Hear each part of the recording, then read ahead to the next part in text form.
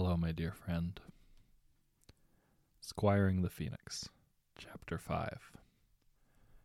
Hang on, I must have misheard you, Tony said in disbelief. Say that again. Lambert Smythe frowned. The Gemino curse creates worthless copies of an object, he obligingly repeated. When you say worthless, what exactly do you mean? Like if you copy a piece of gold, the result is made of lead or something? No one would create gold, he said with a frown.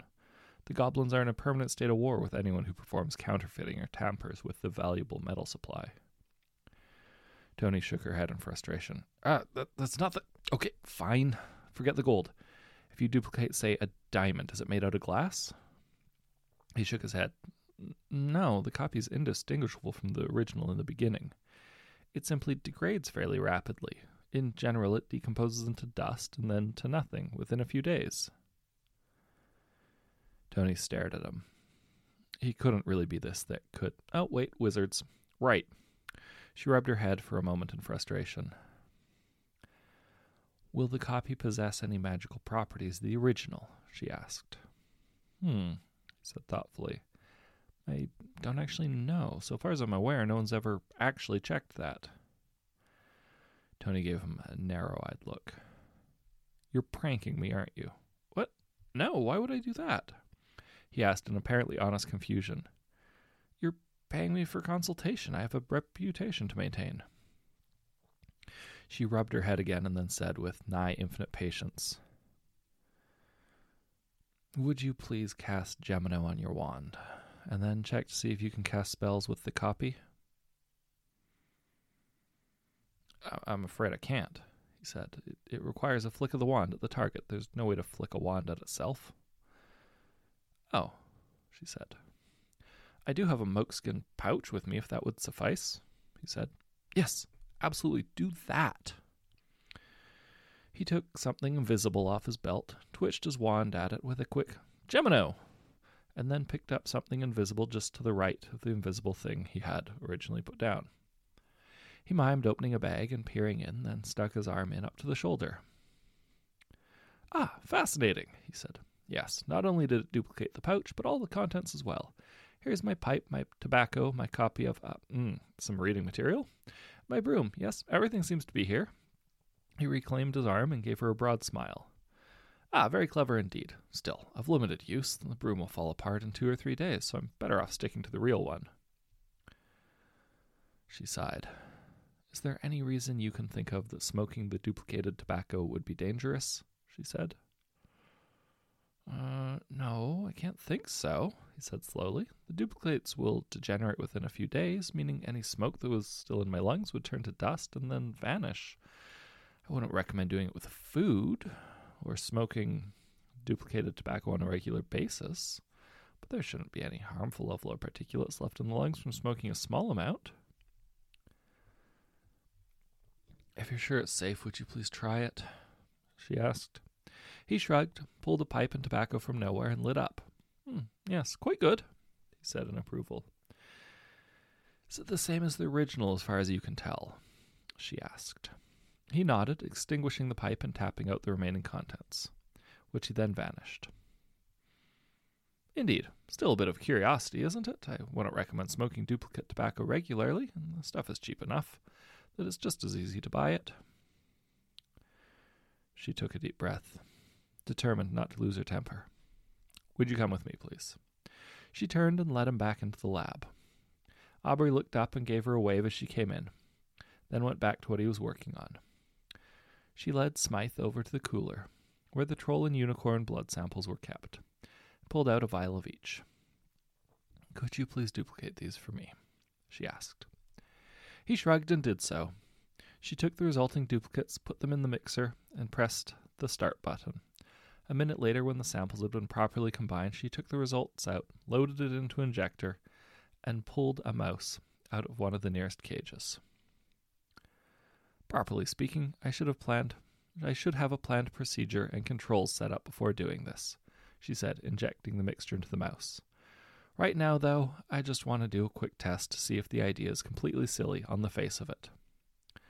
With a scalpel from one of the drawers, she made a small incision on the mouse's left forefoot, which promptly closed. She set the mouse carefully back in its cage, walked silent to the autoclave to deposit her scalpel, and switched the device on. "Wizards," she muttered. "Please try to hold very still," the technician said. Millie Mockle-Worthington lay still, happily tapping her toes together and twiddling her thumbs, where her hands were folded on her stomach. "Ma'am, please try to remain still," the technician said with admirable patience. "That means your hands and feet as well." Millie sighed. "Oh, fine. You muggles and your silly ideas." She sighed again and went still. "Thank you," the technician growled, carefully pushing mute on the mic first. With the goddamn witch finally having stopped her goddamn fidgeting, he pushed the button to slide the table inside the MRI and activate the scanner. "Gotta say, Doc," the technician said to the reacher beside him, "I'm pretty sure you're right. Magic really must cause brain damage. I hope you can figure out how to fix it." Perry was on Joel's shoulder every moment now, and never stopped singing. It made life a lot more pleasant for everyone who worked with Joel. The song of the Phoenix soothed away worries and frustrations, made headaches vanish, temporarily suppressed the symptoms of a cold, and left people cheerful and energized for hours. "Do you guys think it's weird that Perry sings constantly?" Karen asked. "He didn't used to when they first came in." Davis shrugged. "I don't know. Maybe he's just happy because things are going so well?" "Yeah, but it's weird and a little disturbing," she said. "I mean, when you're around them, you can't help but feel good. It's like the birds shooting you up with Prozac. There's a whole question of free will here." Davis looked at her in disbelief. "Are you seriously complaining about the fact that you're in a better mood when the bird is singing at you?" She grimaced.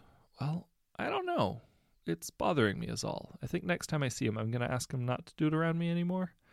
I'd rather be Karen instead of being forced to be happy, cheerful Karen all the time." Davis shrugged. "I think you're nuts. But sure, whatever. Now, can we get back to the designs? We've got a review meeting in 2 days, and they aren't finished yet." Good evening. I'm Peter Jennings, and you're watching ABC World News Tonight.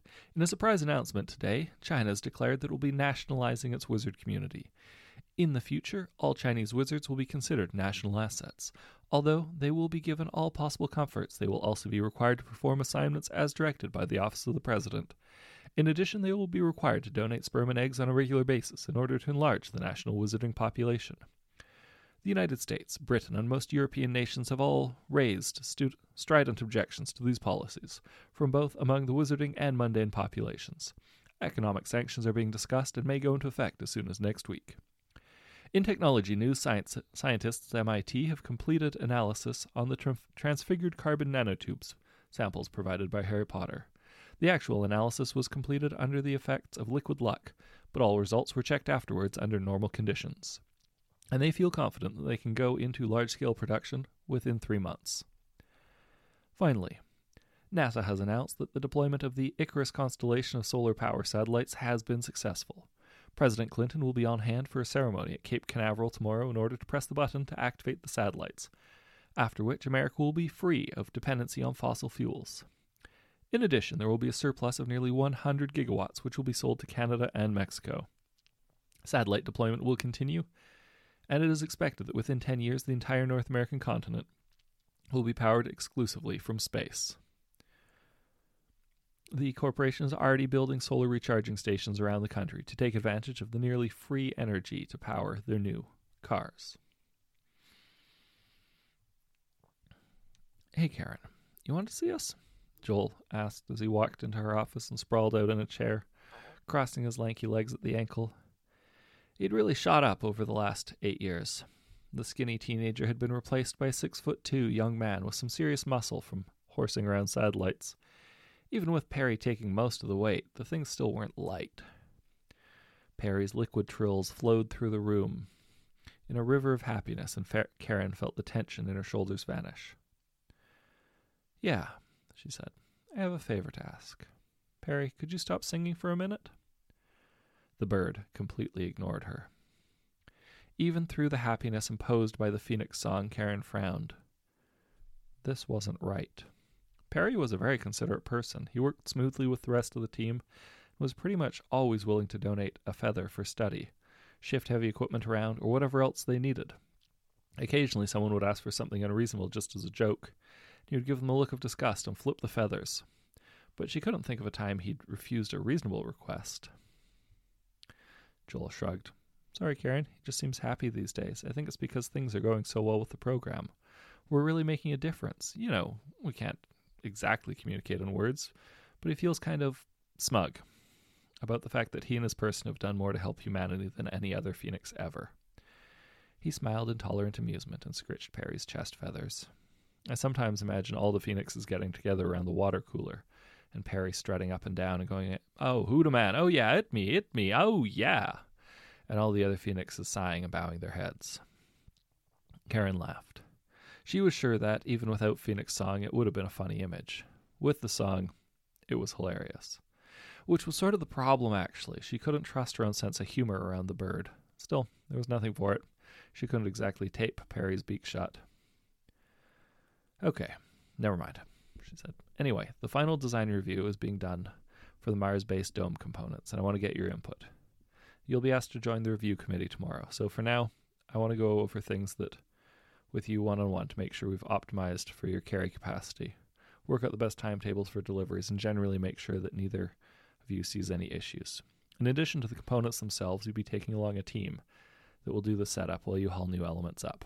Anyway, here's the basic component design. Hey, Big Brain.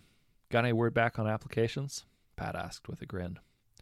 Based on the fact that the girl was right in the middle of her happy dance, he was pretty sure he knew the answer. She brandished a fistful of envelopes at him. I got in! Woohoo! He snickered. The 20-year-old version of Hermione was a lot more socially apt, and a lot less of a spaz than her 12-year-old self had been, but sometimes the younger Hermione still peeked out. And where did you get in, if I may ask? He said with exaggerated politeness. Everywhere! Oxford, Cambridge, Princeton, Stanford, MIT, everywhere! Eee! By now she was just vibrating in place, clutching the envelopes to her chest and bouncing up and down at super speed. So fast that Zaire hopped to a nearby bookshelf with a disgruntled squawk. He laughed. That's lovely. You've totally earned it. Now, do I need to leave you alone for a minute, or do you think you can come down to Earth? Lunar City just finished digging the gamma tunnels and... Squee! He shook his head with a smile and went down to the lounge to get some coffee. When he came back, he pushed the doors open, already saying, Okay, so we've got these new... Squee! He shook his head and headed back to the lounge to drink some coffee. There were 80 new colonists waiting in the launch bay, but they could wait a little longer. Well, that explains a lot, Dan said, leaning back in his chair and studying the scans thoughtfully. So, are we really going to publish this? Bill asked hesitantly. I mean, what happens if the wizards find out that casting spells really does cause brain damage? Dan looked unhappy. I think we have to, or the grant goes away. We can keep it dull, though. Title it something like Comparative Imaging of Enhanced and Non-Enhanced Cerebral Tissue. Avoid using the word magic, mundane, or brain damage. Maybe it can go under the radar. We have an obligation to tell the wizards what's happening to them, don't you think? Bill said. I mean, not telling them would basically be letting them hurt themselves. It would be like not telling people that asbestos is bad for them when they're breathing it every day. Dan scrubbed his face. Look, I don't like it either, but this is like cold fusion. It's such a strong claim that we better be absolutely sure before we say anything. What if we're wrong? We freak people out and ruin our reputations for nothing. For that matter, these results raise more questions than they answer. Why are the effects so specific? Wizards don't lose memories or the ability to speak. They just get wacky. Purple robes and green hats, all that stuff. And they don't see simple possibilities that are perfectly obvious. Shoot, my daughter came up with all sorts of ways to exploit Aquamente, and she's only 4. It's not even all of them. Some of the wizards are perfectly sensible. Like that Potter kid who's been doing all the work in nanotube production and biogerontology. Granger over in the UKSA, even Slughorn seems pretty balanced from what I've seen of his presentations. Why does it only affect some of them? Maybe it's a genetic thing? Bill suggested. Aren't Potter and Granger both from mundane families? Dan took off his glasses and scrubbed his face with both hands. Not sure. I think I remember some article in one of the journals talking about the Slughorn family as one of the oldest in Wizarding Britain. So he's probably a pure blood. And Potter was adopted. Not sure what his genetic parents were. Anyway, good thought. Let's look into it. And let's do it fast. You're right that if it's true, we need to tell them all quickly. Yeah, said Bill unhappily. Also, I've got a friend over at Caltech who can check the results. She'll keep it on the down low if I ask. At least for a while. The cave in Poland was very soothing, nice and small, the walls almost within reach. The lanterns surrounding him lit the space quite well, banishing even the slightest trace of darkness and leaving him to study the colors of the flowstone around him. Joel sat cross-legged, leaning back against one wall and taking deep breaths. The asteroid mining robot that he was supposed to be deploying was sitting in an abandoned warehouse in Detroit. It would be safe until he had prepared himself for being out from under the protective aura of Perry's song. The Xanax had kicked in about 10 minutes ago, so it was time to get moving. His doctor said he was getting near the maximum safe dose and was looking around for a better course of treatment. For now, it was enough to get him through the 2-minute dump-and-go deployment, as long as he was careful to only look at the asteroid under his feet instead of the stars around him.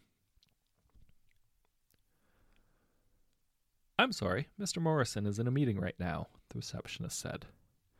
"Could you please have a seat? He'll be with you shortly." Janie shrugged. "That works for me. I'm paid by the hour. If he wants to keep me cooling my heels at $100 a minute, I've got no problem with that." She dropped into one of the leather Bauhaus chairs and pulled a copy of Harry Potter, the Philosopher's Stone out of her backpack. Potter's biography was one of the more interesting things she'd read this year. She was excited to hear that we're supposed to be 6 more books. $4,000 later, the receptionist's phone buzzed with an internal call. She picked it up, listened, and responded quietly enough that Janie didn't catch the words. 3 seconds later, Morrison came bustling out of his office. "Terribly sorry to keep you waiting," he said, carefully not using her name in front of his receptionist. "I didn't realize you were here. Please, won't you join me?" Janie made a point of folding down the corner of her page, tucking the book away before standing up, glancing pointedly at her watch, and preceded him into his office. Once inside, she was all business. "I need your signature on this," she said, pulling out 2 copies of a document and setting them on his desk. "It's the standard form that says that you will accept my statements under veritaserum and absolve me of all responsibility in the event that the information has been leaked elsewhere, or if it was taken from me by force and I was then obliviated." He read through it quickly and signed both copies. She tucked away one in her backpack and then pulled out a giant stone bowl that was far too big to fit in the pack. "Here's the sieve," she said, setting it on his desk. "It's a Gemini, so you've got 1, maybe 2 days before it decomposes. I assume you've got the veritaserum?" "Yes, of course," he said, rifling his desk drawer for a small bottle and handing it to her. She set 1 drop on her tongue and handed him back the bottle. "I have made no copies of the information I am about to present to you, nor have I communicated it to anyone else. So far as I am aware, what I am about to give you is the only copy of that information in existence outside of the original source. I am not a perfect occlumens, and therefore this testimony under veritaserum may be considered reliable." "Okay, here's the memory," she said, tapping her wand to her temple and pulling out a thin silver string. She dropped it in the bowl and closed up her bag. "Whatever the information is, I hope it's worth all the secrecy," she told him. "Payment is due on receipt, in cash, so I'll need that now." "Absolutely," he said, trying not to stare in fascination at the wavering silver pool. "Just head down the hall to your right and tell the CFO the amount. He'll have the cash ready." "Pleasure doing business with you," Janie Mnemonic said, walking out of the office.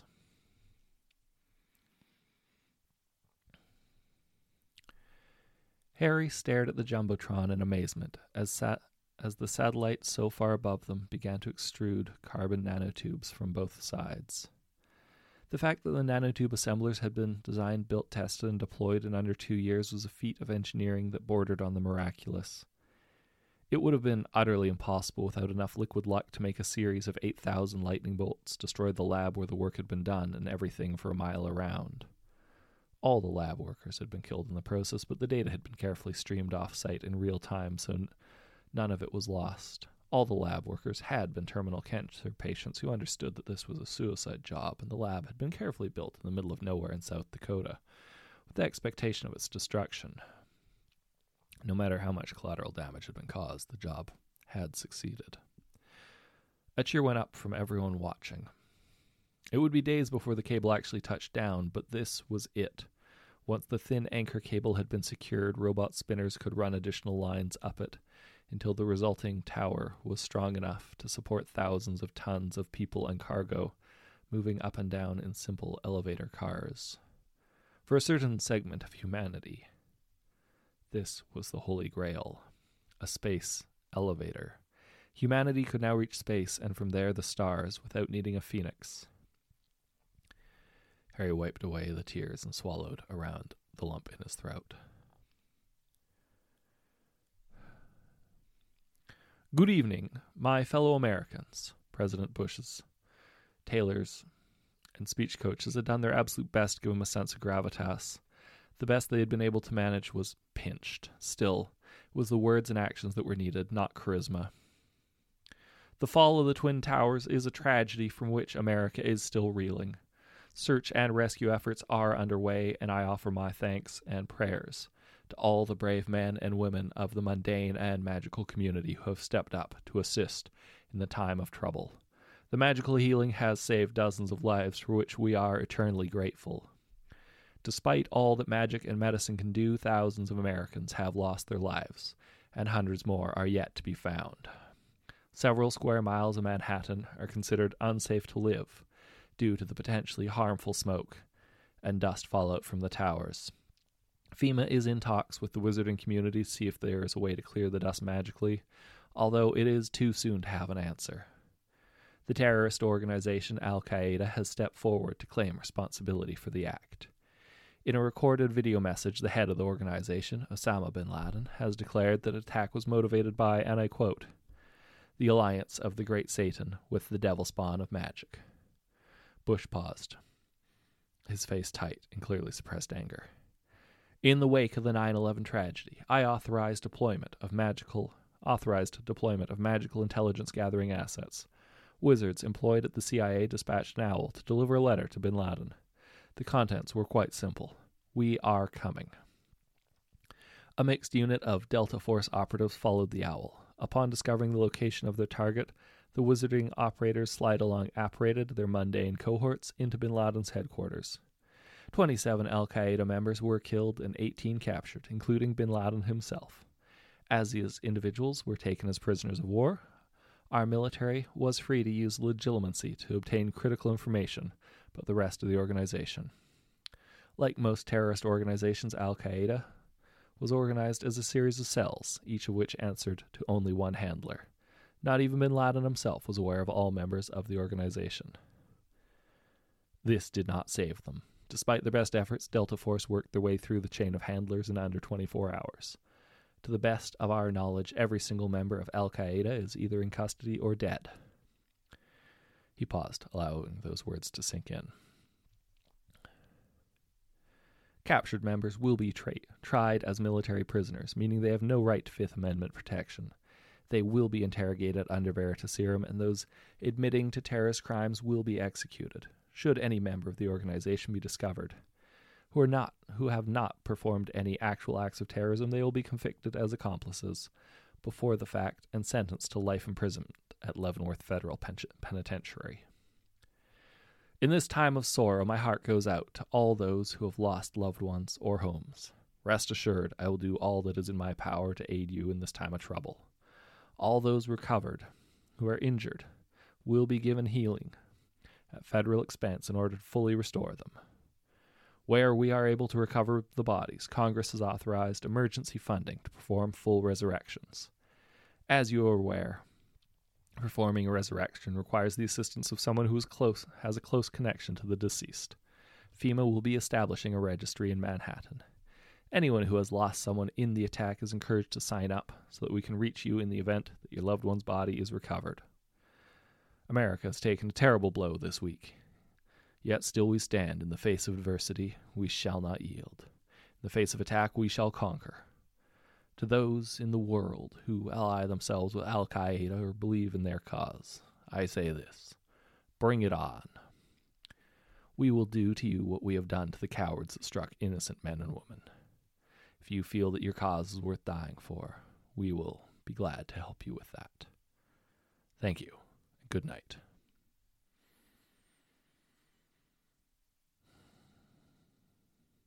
End chapter 5.